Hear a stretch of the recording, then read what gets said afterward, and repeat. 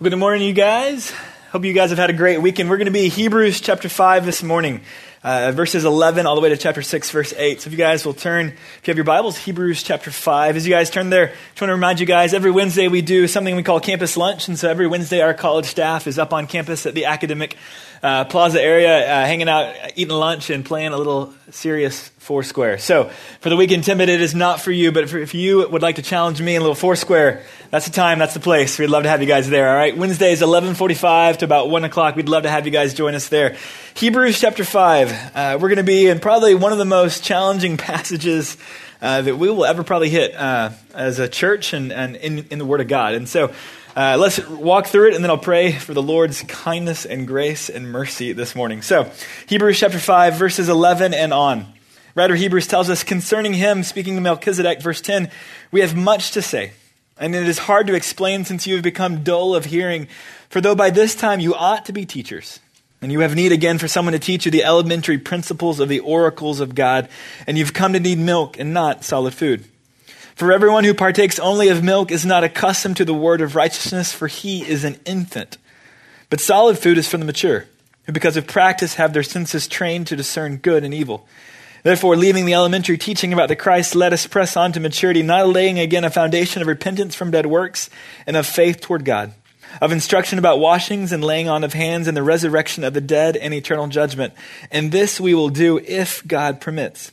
For in the case of those who have once been enlightened and who have tasted of the heavenly gift and have been made partakers of the Holy Spirit and have tasted the good word of God and the powers of the age to come and then have fallen away, it is impossible to renew them again to repentance, since they again crucified to themselves the Son of God and put him to open shame.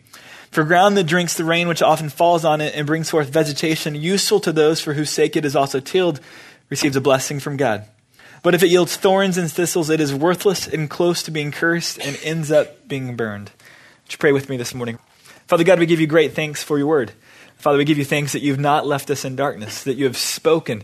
Not only have you spoken to create, but you've spoken to reveal and to allow us to know who you are, what you're like, how you've designed life, and what you've called us to. And Father, I pray this morning as we tackle a really challenging passage, Lord, I pray that your Spirit would guide us as we walk through this time. Pray that you'd illuminate our minds, that you'd give us understanding, that you'd give us clarity of thought. Pray that you'd allow us just to hang and be able to dive deeply into your word and to wrestle with it. Father, I pray that you'd give me, even as we walk through this, Lord, I pray that you'd give me your words, that you'd allow me to communicate as you see fit. Father, I pray that you'd give me humility to step and communicate with confidence, and yet also to communicate with uncertainty and the spots that you would have me to. Father, I pray that you would allow this message to be pleasing to you, Lord. I pray for us as a group, Lord. I pray that you'd give us teachable hearts.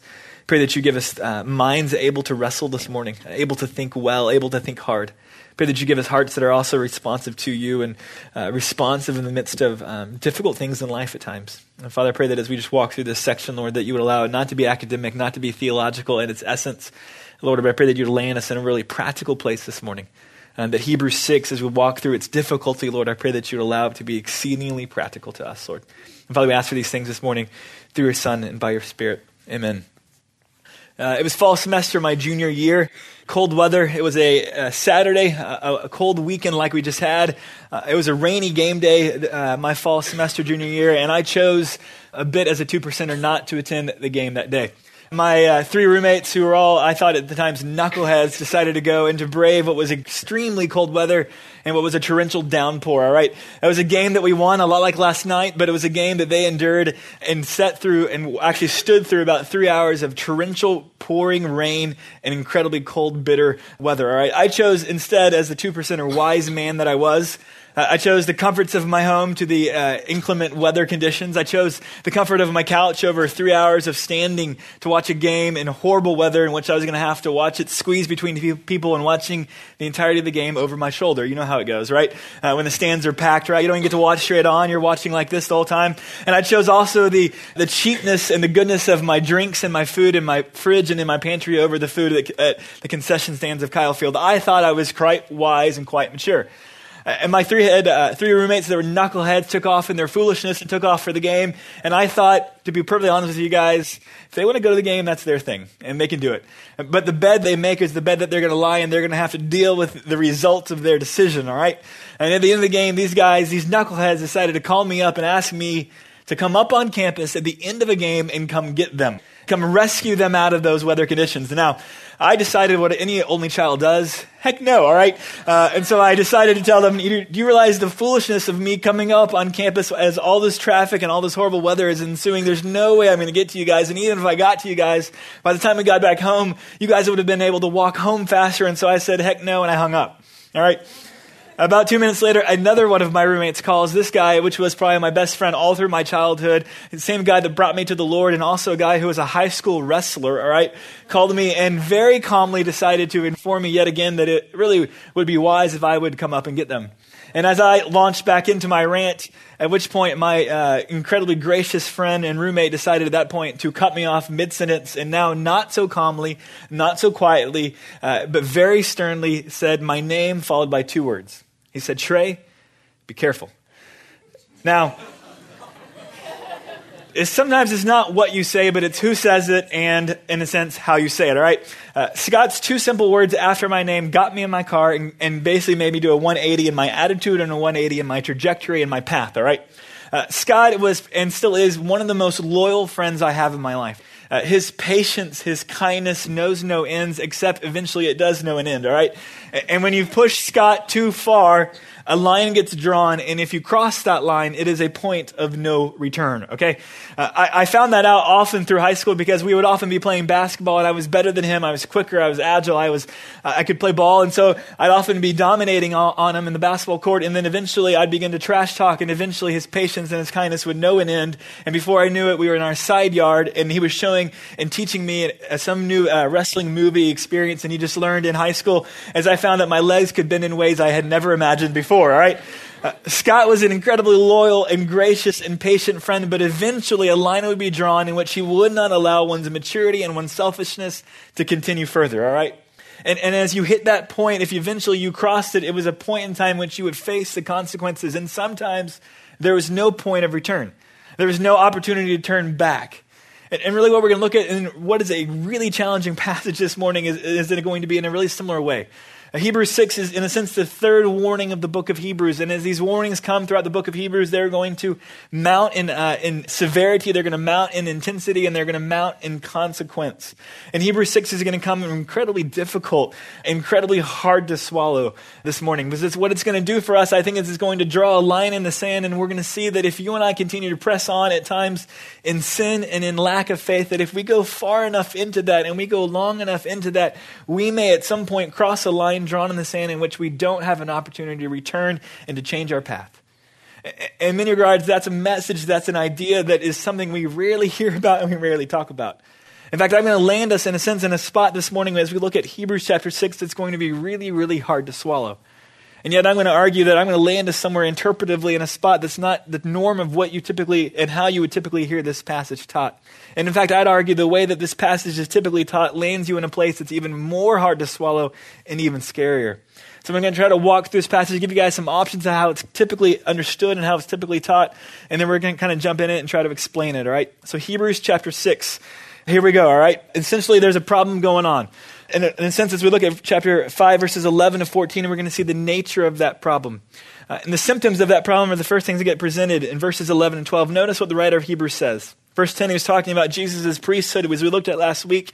And as he came to the end of chapter 4, verse 10, he talked about, introduced this character Melchizedek, and then he hits the brakes. And he's going to kind of launch off on a little bit of an aside here because his audience isn't ready to hear about Melchizedek. Nor are you and I, because we can't even say his name half the time, all right? But notice what he says, verse 11. Concerning Melchizedek, we have much to tell you, and yet it is hard to explain since you have become dull of hearing. The writer of Hebrews wants to go on to discuss the nature and the person of Melchizedek, but he realizes his audience isn't ready to hear about Melchizedek, and so he hits the brakes and he steps off onto an aside. And he says ultimately the first symptom of their condition is that they're dull in hearing. They're not hearing very well. And ultimately their hearing problem is not because of old age. They're not a grandpa in their faith that it's now lost their hearing and lost their ability to hear the word of God. What he's saying is that it's an issue that's even deeper. Notice verse 12, he says, "For though by this time you ought to be teachers, you have need again for someone to teach you the elementary principles of the oracles of God, and you've come to need milk and not solid food." Then he says, hey, you don't hear very well anymore. In fact, you're not hearing very well because you can't handle deep things In fact, where you should be, you ought to be those who are teaching the very deep things of the Word of God, but not only are you not teaching them, you can't even hear them because something's wrong with you. You don't hear well, and in fact, in a sense, you've regressed in your maturity, he's going to say in verses 13 and 14. They ought to be teachers, but something's happened and they can't be teaching right now. In fact, they've got to return back to the elementary basic building blocks of Christianity and the truth of the Word of God. He says in verse 13, for everyone who partakes only of milk is not accustomed to the word of righteousness, for he is an infant. Imagine if you were the audience here. The writer is saying, hey, you can't even hear. You're not even ready for the deep things of chemistry or philosophy because you're a wee lad. You're not really ready for the deep things. And so I got to back the train back up a little bit and start back on the building blocks with you because you're but a spiritual infant. And he's going to say in verse 14, but solid food is for the mature, that they're not. Therefore, they're not ready for the solid food, but they need the milk. They need the basics. They need that which is a liquid diet. Basically, as we kind of look in verses 11 and 14, the writer of Hebrews, and this is critical as we get in chapter 6, 11 and 14 kind of set the stage and provide us a context for the discussion in chapter 6 that's really difficult. And the context is setting us up to understand that the problem going on for this audience was that they were those that were immature. They had ought to have, by this time, developed into maturity and become teachers, but they weren't leading, they weren't teaching, they weren't serving, but they had regressed back into spiritual infancy. The question is why? Why were they spiritual infants, so to speak? If the diagnosis was one of immaturity, the question is, why were they immature? What does spiritual immaturity tell you and I? In fact, theologically speaking, and as you look at and listen to podcasters and you read a lot of material these days, the question of spiritual immaturity, the question of those who have been in the church for a long time but haven't matured is a huge discussion. Why are those that have been in the church for a long time, been hearing the truth of God for a long time, but have yet and failed to grow? What is their situation? Why has that occurred? As we look at chapter 6, we're going to see, I think, the reason for their immaturity. In fact, I'm going to give you guys, in a sense, 3 different viewpoints again that we've been looking at throughout the book of Hebrews, but I'm going to bring them back up again because it really leads into our discussion about chapter 6. Why does spiritual immaturity exist for this audience? Why does spiritual immaturity exist for any audience that ought to have progressed and matured but hasn't yet? Why have people at times, and how do you explain the regression of people in their spiritual lives? Some would argue the Arminian position that people are spiritually immature because they once had faith but now they don't. That their sin, their lack of faith, their lack of trust has caused them to lose their salvation.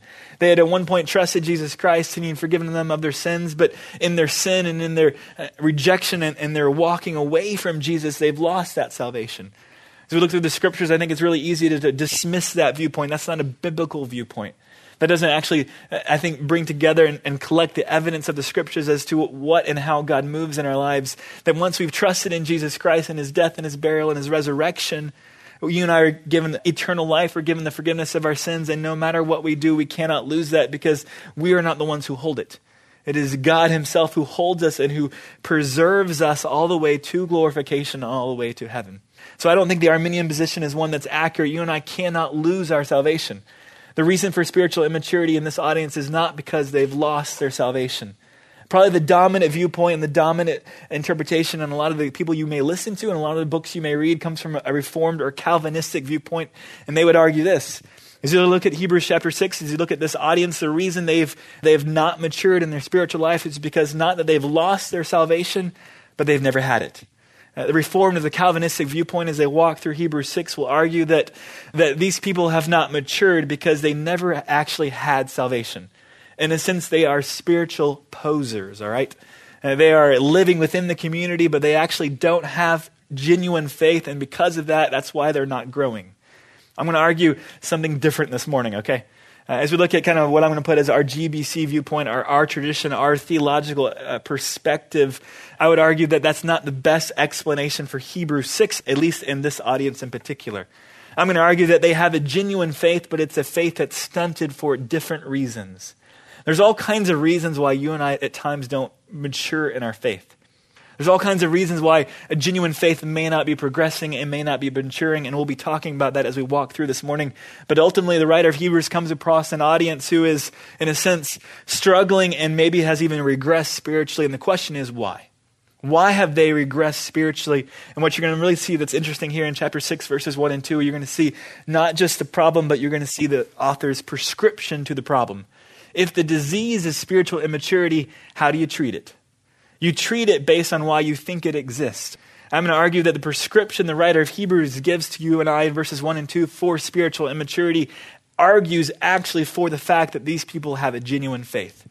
You don't give the prescription in verses 1 and 2 to an audience who doesn't actually have genuine faith and who is posing in their faith, okay?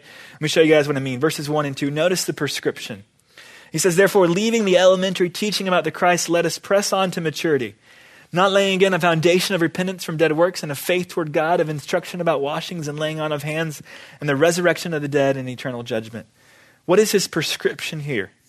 Their disease is one of spiritual immaturity, and so how does he want to treat it? What's his prescription? His prescription is pretty simple. He says, I want you guys to press on to maturity. Notice verse 1, he says, let us press on to maturity. All right, that's what he wants them to do. He says, hey, you guys ought to be teachers, but you're not. And what I want us to do now, verse 1, is I want us to press on to maturity. But notice in particular the steps towards maturity.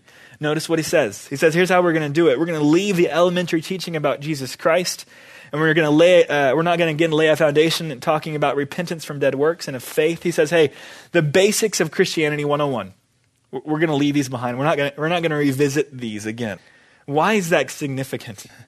If someone has not matured because they've lost their faith, as in the Arminian viewpoint, then you don't tell them to mature their faith because they lost it, right?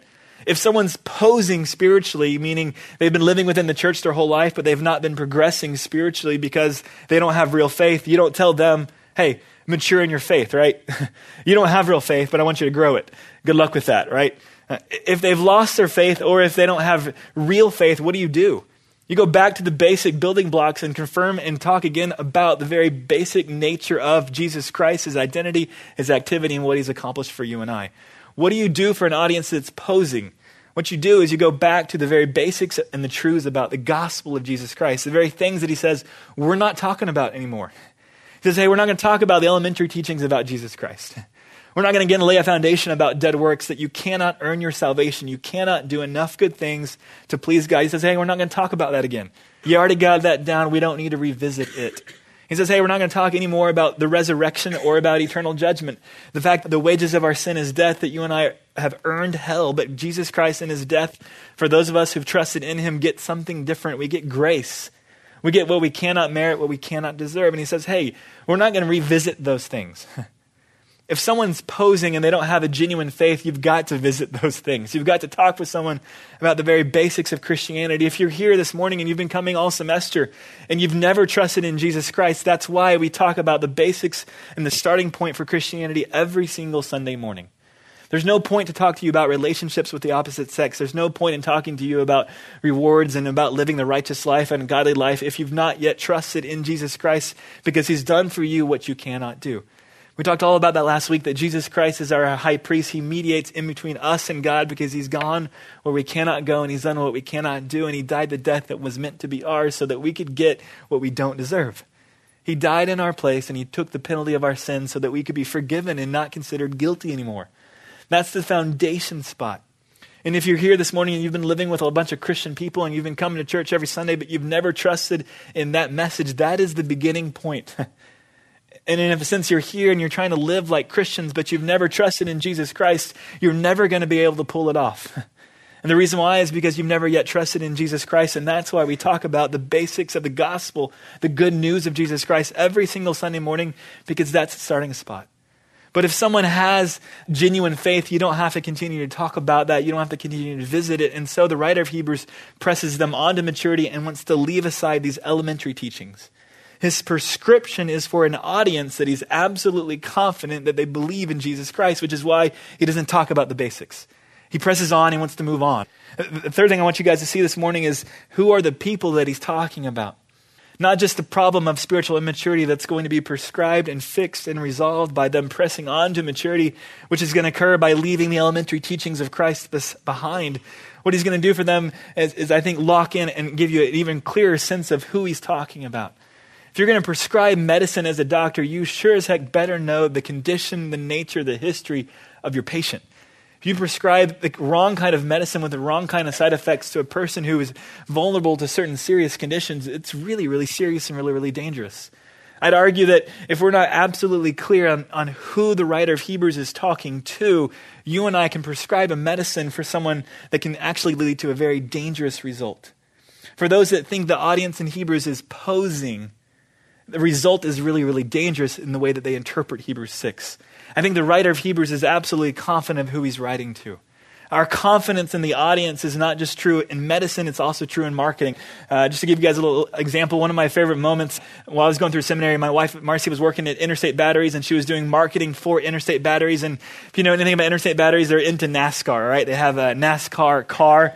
It's kind of a double car comment. It's kind of weird. They have a rider. They have all kinds of paraphernalia, right? NASCAR is huge. And so much of her marketing was appealing to those who are into NASCAR, right? And so she one time sent me an email with a picture just to give me a little glimpse into the kinds of people that she was trying to reach, all right? Here was the picture. All right, here's a guy watching a NASCAR race, and he's so into NASCAR that he's shaved into his hairy back the number of his favorite driver, all right? I don't know if you can tell, that's a 3 written in. I think it was for the late deceased Dale Earnhardt at the time, all right? There's a unique audience for NASCAR, all right? And so to market for that audience, you got to go about it in some unique ways. Knowing your audience is huge for marketing, it's huge for medicine, but it's also huge for Bible. It's huge for biblical interpretation. And I know I totally lost some of y'all this morning, all right? Let's kind of come back, Hebrews 6, okay?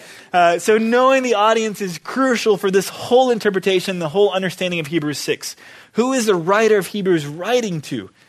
Are they posers, or are they people who have a real but maybe a stunted faith? Is their faith one that's ingenuine as a poser, or is it a real faith? What does he say about his audience? Chapter 3, verse 1, he says this: Holy brethren, partakers of a heavenly calling, consider Jesus the apostle and high priest of our confession. Hebrews chapter 3, verse 1, at least the writer is absolutely clear who he's writing to.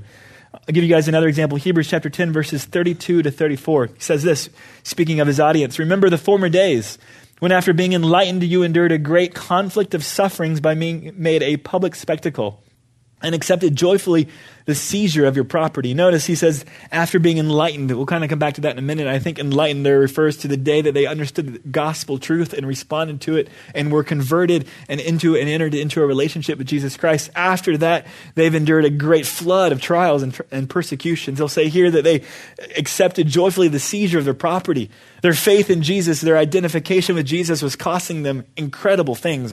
Their property was being taken. They were suffering persecution. They were being shamed. The writer of Hebrews will say that they've not yet come to the place of shedding blood. The point being that soon enough, their very physical lives and physical bodies are going to be at stake and at jeopardy. And the idea being that these were people who had a real faith, but the pressures of their culture were causing it to be stunted. They were having a hard time moving on and maturing because the pressures that they were under were immense. You and I get this because in a conversation with a classmate, with a coworker, with a roommate, or with a family member, when the nature or the discussion and the person of Jesus Christ comes up, you and I at times have a tendency to recoil, right? We don't want to offend someone. So let's not talk about Jesus Christ. Let's not create an awkward relational moment by having to talk about the truths of the gospel, that you and I are sinners and that apart from Jesus Christ, we're separate from God. That whole discussion for a lot of us in relational evangelism brings awkwardness, brings fear. And so what do we do at times? We recoil. If you and I recoil because of a little bit of relational awkwardness, would you and I possibly recoil if our very lives and our blood was being shed for our faith in Jesus Christ? I think it's possible. And under that kind of cultural pressure, under that kind of heat, the question is, would you and I get out of the kitchen, or would you and I stay around? I think it's likely that some of us might bail. It's likely that some of us might not stick around because the heat's getting a little too hot and we're gone. The question is, why would you and I want to stick around? In fact, as you're going to look at in verses 4 to 6, I think he's going to give that exact scenario for his audience. Notice what he says about them. I think he's going to describe his audience in verses 4 to 6. He says this: For in the case of those who have once been enlightened and have tasted of the heavenly gift and have been made partakers of the Holy Spirit and have tasted the good word of God and the powers of the age to come. I'm going to stop there, verses 4 and 5. He gives 4 different descriptions of some people. I think that people that he's describing in his audience, and I think his descriptions, I'm going to argue, are those of a genuine believer. In fact, I don't know how else you would describe a genuine believer than the ways that he describes them, all right? 4 different characteristics here. There are those who have been enlightened. Same word he uses in Hebrews chapter 10, verse 32. I think enlightened there describes that they've understood truth, that their minds have been enlightened, opened, they've been able to see truth, and they've responded to it. In fact, that same word It gets used not just here, also Hebrews 10, but also in 2 Corinthians chapter 4, verse 4. But it gets used speaking in the activity of Satan himself. He says, Paul will say in 2 Corinthians 4:4 that God has blinded the minds of the unbelieving so that they may not see the light or the enlightenment of the truth of the gospel of Jesus Christ. That to be enlightened means to see the truth and to respond to it, I'd argue. And so that to me, that's a description that they are genuine believers. And he goes further and he says, they've tasted of the heavenly gift. What does it mean that they've tasted of the heavenly gift? Tasted there is the same word he's going to use in chapter 2, verse 9 to describe that Jesus has tasted of death for everyone, all right? When he says that they tasted just like Jesus tasted, it's not a simple little taste test. It's not like you're walking down the grocery store on a Sunday and they have all kinds of snacks and you take a little sample. Not enough to fill you, but just enough for a little taste. That's not the way that the word is being used in Hebrews 2 or in Hebrews 6. To taste here is to swallow whole. They've swallowed whole the heavenly gift. What's the heavenly gift? I'd argue it's probably the calling of God. It's probably election. It's probably the forgiveness of sins. And so they've not just been enlightened and converted to the truth of God, but they've tasted of God's election and they've been made partakers of the Holy Spirit. Partakers there describes one's experience with, one's participation, even one's partnership with the Holy Spirit. Again, a great description for someone who's trusted in Jesus Christ. They've been enlightened. They've tasted of God's truth, God's calling, and they've also been made partakers. They've experienced and have the indwelling Spirit within them. And then he gives another description, verse 5. They've tasted the good word of God and the powers of the age to come. They've swallowed whole the truth of God, and they've even seen the power of God in working as a glimpse now of what's to come. I think it's difficult to take these four descriptions and not see them as describing a genuine believer. It's going to be the next set of descriptions that come that are going to cause many, especially of a reformed bent, to argue that these aren't genuine believers, all right? And because the language gets really difficult. Notice what he says next. These people who have this kind of experience and have tasted all of these things and participated in all of this, notice what they do next. Verse 6, and then they have fallen away. And he's going to say then that it is impossible to renew them again to repentance, and we'll come and talk about that here in a minute. But notice his description. They've fallen away. Why? Since they again crucified to themselves the Son of God, and they put him to open shame. What is it that they've done? All right, these are people who have been described in a sense by 5 characteristics. The first 4 that we looked at, the 5th is that they've fallen away. They've fallen away. What does it mean that they've fallen away? I think particularly historically in the context, he gives us a description. What does it mean that they've fallen away? It means that they've crucified again to themselves the Son of God, and they've put him to open shame. I think what it's a description of, historically speaking, is those people who are a part of this community, but when the heat got really hot and the pressure got even more intense, they finally said, hey, I'm out. If I can just recount my faith in Jesus, if I can just dissociate from myself from Jesus, then I don't have to face these consequences anymore. And they say, you know what? I'm out. I'm done. The heat is too much. The cost is too high. I'd rather not continue to associate with Jesus. And so they reject him and they fall away. The question is, can a genuine believer do that? That's where Reformed theology and our viewpoint is going to diverge. And that I think as you look through the biblical record, so to speak, you're going to see all kinds of examples of genuine believers who go really far in rejection of Jesus and really far in immorality. I'm going to argue this morning that genuine believers can go wild. Genuine believers can sin even to the end of their life. Genuine believers can end their lives extremely horribly, all right? Let me give you guys a few examples. Old Testament. You guys know Solomon. How does Solomon, how is he portrayed in the Old Testament? He's the wisest of all men. How does he end his life? He doesn't end it very well, all right? He multiplies idols. Okay, he has idols all over the place. He's got wives all over the place. He's got horses and chariots and allegiances with nations all over the place because he doesn't worship God, he doesn't trust God, and he doesn't obey God. He ends his life as remarkably horribly as possible. You and I are going to see him in heaven. Do you believe that a genuine believer can do that? Because if you do, you expect to see Solomon in heaven. If you don't expect to see Solomon in heaven. Another example, but far less severe, is Moses. I'd argue that in Hebrews chapter 3 and chapter 4, as we already walked through, what the writer of Hebrews is saying about Moses is that he does not end his life in the fulfillment of all that God planned and purposed for him. He falls short as a leader of the nation, and the nation that is under his leadership falls way short, and so they don't get to enter into the promised land. Moses falls short in his own lifetime of what God wanted to do in his life. He falls short in lack of faith. He falls short, and the nation itself also does as well. In fact, it's not just the Old Testament. I'd argue it's even the New Testament. I'll give you guys an example. 1 Corinthians chapter 3, verses 10 and 15 describe a man who's lived his life, and the entirety of his life is put on an altar of evaluation. And here's what happens when his life is evaluated in the way that he's built his life. Paul will say in 1 Corinthians 3:15 that man's work is burned up, meaning all that this man, all that he lived for, all that he wanted to live for, none of it lasted for eternity. Everything that he invested in, everything that he pursued, everything that he chased after, none of it mattered for eternity. And as a result, his whole life was a waste. It was evaluated, and the evaluation of God burned it all up because nothing lasted. But notice what happens to him, though. He suffers loss, but he himself is saved, yet so is through fire. It's possible that you and I, as a believer, could live our lives and have no lasting eternal value to them. That you and I could chase things the entirety of our lives and it not matter one iota for heaven. Question is, what are you investing your lives in? Are you investing it in something that will last for eternity? Because a day is coming when Jesus Christ will evaluate it. Let me give you guys another example. 1 Timothy chapter 1, verses 18 and 19. Fight the good fight, Paul says to Timothy, keeping your faith and a good conscience, which some have rejected and suffered shipwreck in regard to their faith. Men and women who had faith, and yet in the course of that ship being sailed, it suffered shipwreck. It fell short. It failed. Question is, was that faith genuine? Was it real? Will it save them from hell? The question of burning, is that burning hell or is that burning something different in 1 Corinthians 3:15? I think it's clearly, you can see that it's something different. 2 Timothy 2 gives another example of someone who will deny Jesus Christ, and does his denial of Christ cost him heaven? I don't think so. It costs him rewards, and it costs him an opportunity to reign with Jesus Christ. So the question is, as we continue to walk through here, if these people were genuine believers and they rejected Jesus Christ publicly and said, hey, I'm going back to Judaism. The heat is too hot. The cost is too high. I want out of here. I'm done. They head back to Judaism. They reject Jesus Christ. They reject their profession of faith. What's going to happen to them? The writer of Hebrews is going to go on. I think it's going to show us the peril and the results of it. He says it in verse 6. He says, it is impossible to renew that person again to repentance. All right.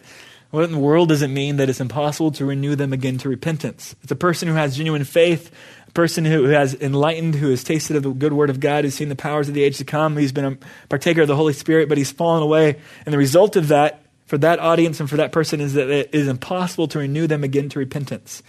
I think you can get a description even more of what that means in verse 3.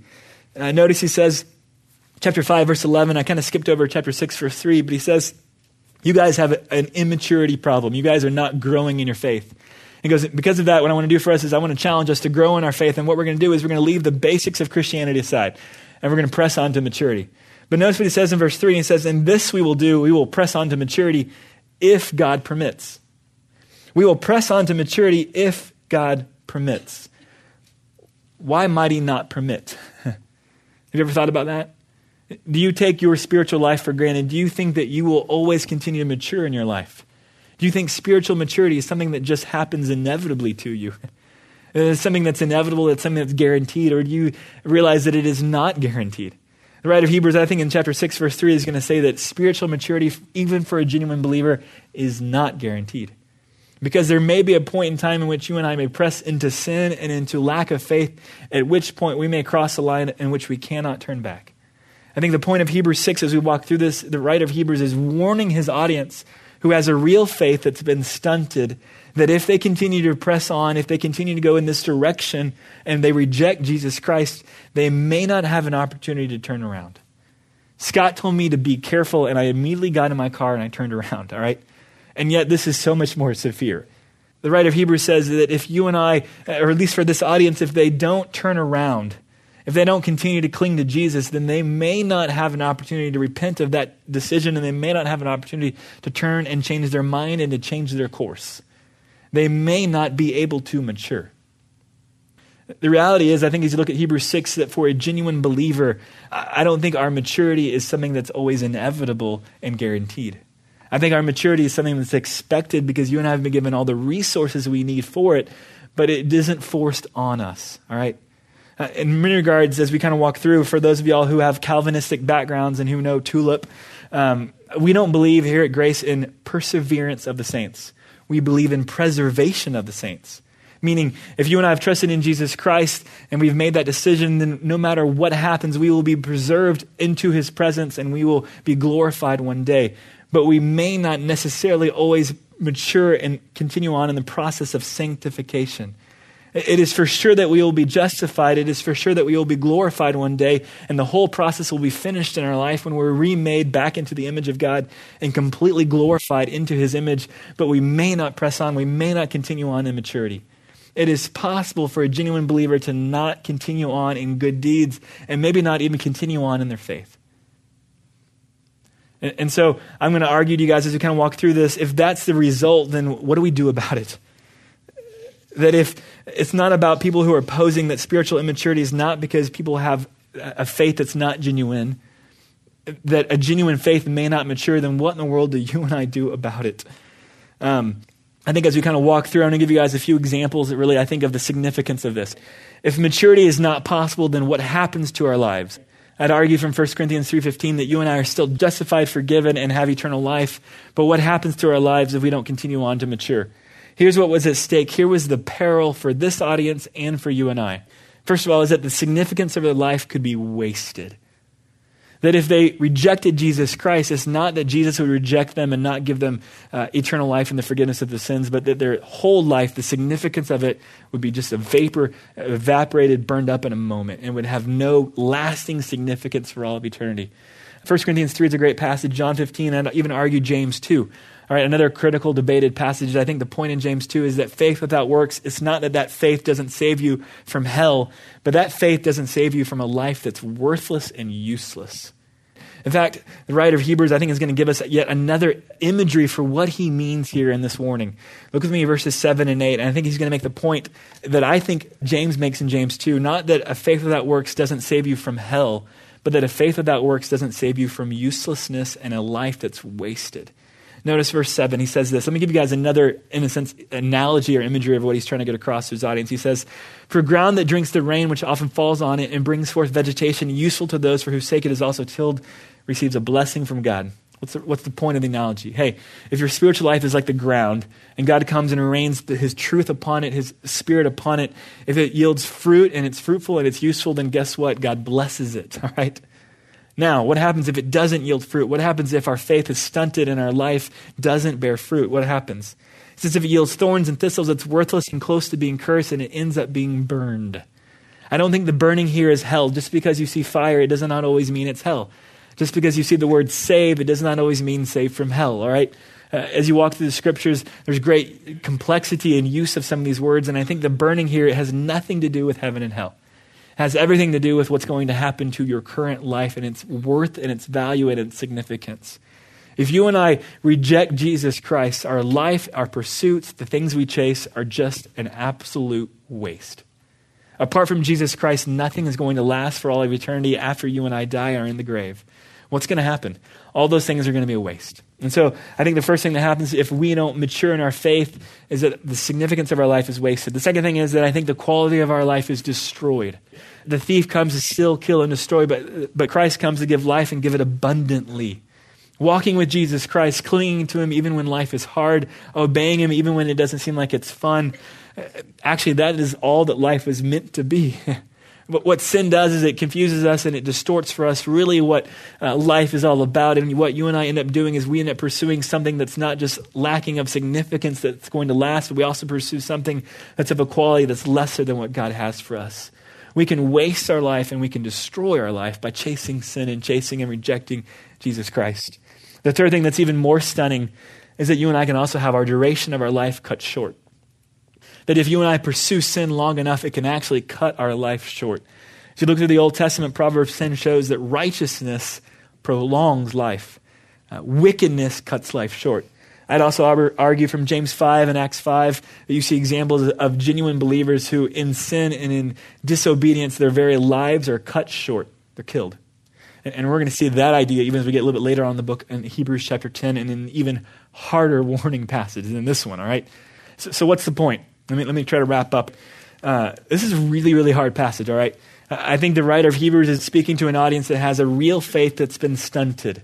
And the prescription for their immaturity is to press on to maturity because the consequences of continuing on in sin, continuing on in rejection of Jesus and recounting and recanting him and going back to Judaism leads to a life that's wasted, a life that's destroyed, and a life that could be cut short. So what do you and I do about this? What's the point? For us personally, let me say a few things. One, are you maturing today? As we look at Hebrews chapter 6, it doesn't seem like the writer shows us where the line is, all right? Where the line is in which you and I can't turn around, okay? None of us here are living perfectly. A lot of us are chasing things that don't matter and chasing things that sometimes may frankly be sin. But the question is, for those of us that are going seriously into some of that and we completely have turned and rejected Jesus Christ, the warning of Hebrews 6 is if you continue long enough, you may continue on in a path in which point you may not have a chance to turn around. You may not always have a tomorrow. You may not always have a chance to find the mercy and the kindness of God, not that will always forgive you, but that will turn you. At some point, God may let you walk down that path and he may say, fine, you can have what you want. And in a sense, we don't get another chance to turn around, all right? Moses and that generation, they didn't get a chance to turn around and to get to see what God had for them. A line got drawn and they didn't get to turn around. And I think that the point for this audience, the point for you and I, for some of us, if we're not maturing, if we're pursuing a life that's completely contrary to him, we may not get a chance to turn around. Second question I want to ask is, do you see the consequences for persistent faithfulness? Do you realize that that kind of life is cutting the significance of your life short, possibly the duration of your life, and even the quality of your life? There are consequences for that path and for that trajectory. Even more, I want to challenge us on a whole different note. What do we do for those in our lives that we see that kind of trajectory of someone's life? What do we do? Maybe it's not you. Maybe you really are pursuing Jesus Christ. Let me say, hey, if you are trying to pursue Jesus Christ, but you're struggling with all different kinds of things, welcome to the club, all right? You watch my life long enough, you're going to see some hypocrisy and you're going to see a lack of it being integrated, the truth of God being integrated in my life. All right, but if you're here this morning and you've been going down a path and yet you realize in your heart that the Spirit of God is coming after you and he's convicting you, I want to challenge you that you have today. You have today an opportunity to repent, to change your mind about your action, and to come and to change your course as well. The question is, though, and the promise or the warning is you may not always have tomorrow. You don't know how long you continue to persist in that route, in which point you may not have a chance to turn around. For some of us, we realize we're not perfect, but we look around and we look at some people in our own lives that we realize, man, they are so far from the Lord. Maybe they at one point had trusted in Jesus Christ. They had a faith that was growing, but we've seen it stunted. We've seen it go backwards, and now we even see a life that it looks just like the world. And it's filled with immorality and it's filled with wickedness. What do we do with that kind of person? In fact, I'd argue that's what a lot of churches are asking. What do we do with people that have been in the church or they've heard the truth of God for so long, but they're not responding and they're not bearing fruit? What do we do with those people? First thing I'd say is that we pin assurance to their belief.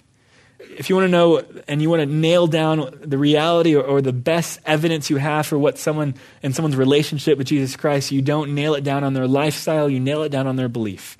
The cross of Jesus Christ and someone's response to it is the most firm and is the primary evidence and the primary assurance we have for someone's faith that we still cannot guarantee or speculate or know exactly, all right? But lifestyle and fruit bearing is far more secondary and far less certain than we have in just what someone believes and responds and communicates what their belief and their understanding of the gospel is. One's assurance for their salvation is landed primarily on their faith, what they believe, not how they live. Second thing is that we identify and we remedy natural causes for immaturity, all right? Here's kind of when I want to camp out a little bit, and we're going to wrap up here. I know we're going long, and that's this. There's all kinds of reasons why someone with genuine faith may not bear fruit. There's all kinds of reasons why someone with a genuine faith that may even have a desire to grow may not be maturing in their faith. And the reason for that is not because they're posing. There's all kinds of reasons why that might be the case. First of all, let's take, for example, in our own lives, we may have all the greatest intentions in the world, but if we're living with the wrong people and we're hanging with the wrong crowd, good luck trying to grow in your faith. You may have a heart that's really responsive to the Lord, but if you're hanging in a crowd that's doing all kinds of stuff that's contrary to the things of God and they hate God, and even though you may have a heart to reach out to them, if that's primarily where you're living, 1 Corinthians 15, bad company corrupts good morals. You can have a genuine faith, and if you're in the wrong circle, that faith may have a really hard time growing. You maybe have a genuine faith, but if you're not in the Word of God, if you're not in the truth of God, if you're not around the people of God, it's going to be really hard to continue to progress and mature. I'd also argue, look through the scriptures, some people may have no idea that they have all kinds of resources to walk with God. They maybe try to fight sin, but they don't realize that the Spirit of God has come in to indwell within them. So they have no idea how to use the resources God has given them to fight and to have victory over sin. And so they're not bearing fruit because no one's ever taught them, hey, that you have the Spirit of God, that all you need for life and godliness has been deposited to you. And so all you need to do is lean on those resources, use those resources, and you'll have an opportunity to find victory. It's like someone, when I first got married, throwing me a power drill and a hacksaw and a circular saw. I had no knowledge how to use those things, and I couldn't have done anything but cut my fingers, all right? But it didn't mean that I didn't have the real thing. I had the resources, I just didn't know how to use it. That's why I wasn't building massive, huge, awesome projects. And so my point being, why might someone not be maturing in their faith? And maybe that they're in the wrong crowd. Maybe they have all the resources of God, but no one's ever come and discipled and taught them how to use them. There's all kinds of reasons why someone with a genuine faith may not progress into maturity. And so what I want to challenge us, for some of us, especially if a lot of us have some Reformed or Calvinistic backgrounds, one of the things that I see in a lot of preachers and a lot of books today is there's a real quickness to come really quickly and doubt someone's faith.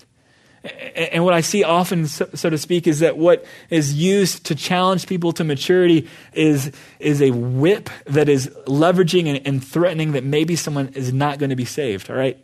The reality of perseverance of the saints, if you don't continue on in your faith, you may not be saved. It brings a place where people have no security. It's really hard to have security because you don't know whether you're going to persevere that proves whether you're saved or not. And what I want to do, and some of that's maybe flying over some people's heads, but all I want to do is kind of land on, there are some really significant, really real, and more primary reasons why genuine faith may not be maturing other than that someone's posing. And be really slow to go that direction with someone. Because what it can do is not actually lead them to maturity. What it can do is actually destabilize them all the more and bring all the more doubt and all the more fear and all the more move toward unrighteousness and not towards God. I think sometimes doubting someone's salvation, especially if they've said that they believe in the gospel of Jesus Christ, can do far more harm than it can do help, especially when there's some real genuine reasons that ought to be explored first for why someone might not be maturing in their faith. And so I kind of want to wrap up there and just say, for a lot of us, what do we do with this passage? It's really hard to swallow. I think for a lot of us, we look at our lives and we say, hey, am I maturing? Am I doing everything I can to continue to press on to maturity and continue on in a trajectory to know Jesus Christ more and to be more like him? Maturity doesn't happen by coincidence. It doesn't happen by osmosis. It takes a lot of hard work. Diligence, a pursuit of God, to know God, at time in his word, time with the people of God, it comes at great cost. And for those that have not willingly paid that cost, for those that are regressing in their faith, there's all kinds of reasons why that might be the case.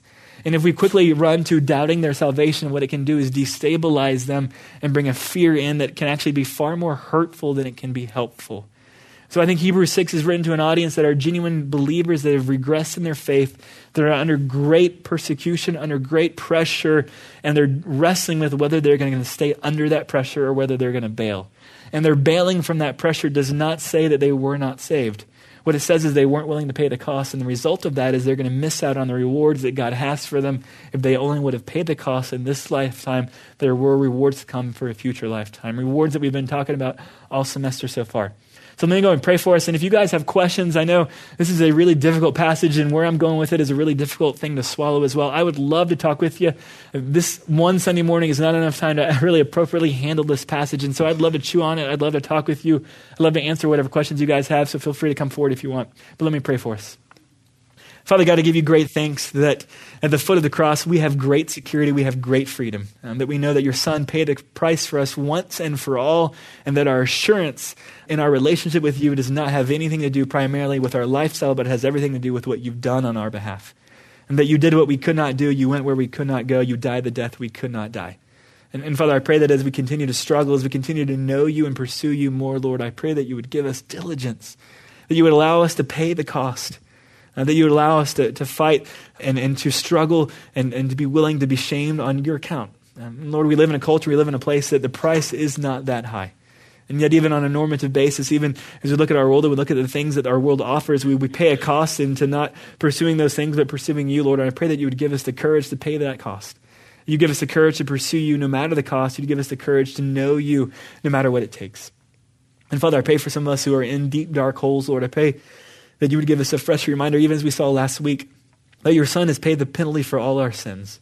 There's nowhere we could be. There's nothing we could be running into that you have not paid and you would not pay. And yet for some of us, Lord, that continue down a path and towards that trajectory, Lord, I pray that you would alarm us this morning, that you would awake us, that you would cause us to realize that we may not always have an opportunity to turn back and to change our path and to change our trajectory and to redeem our life, not from hell, but to redeem it from insignificance and to redeem it from destruction. Father, I ask for these things this morning through your Son and by your Spirit. Amen. You guys, thanks for coming this morning, and we'll see you guys next week.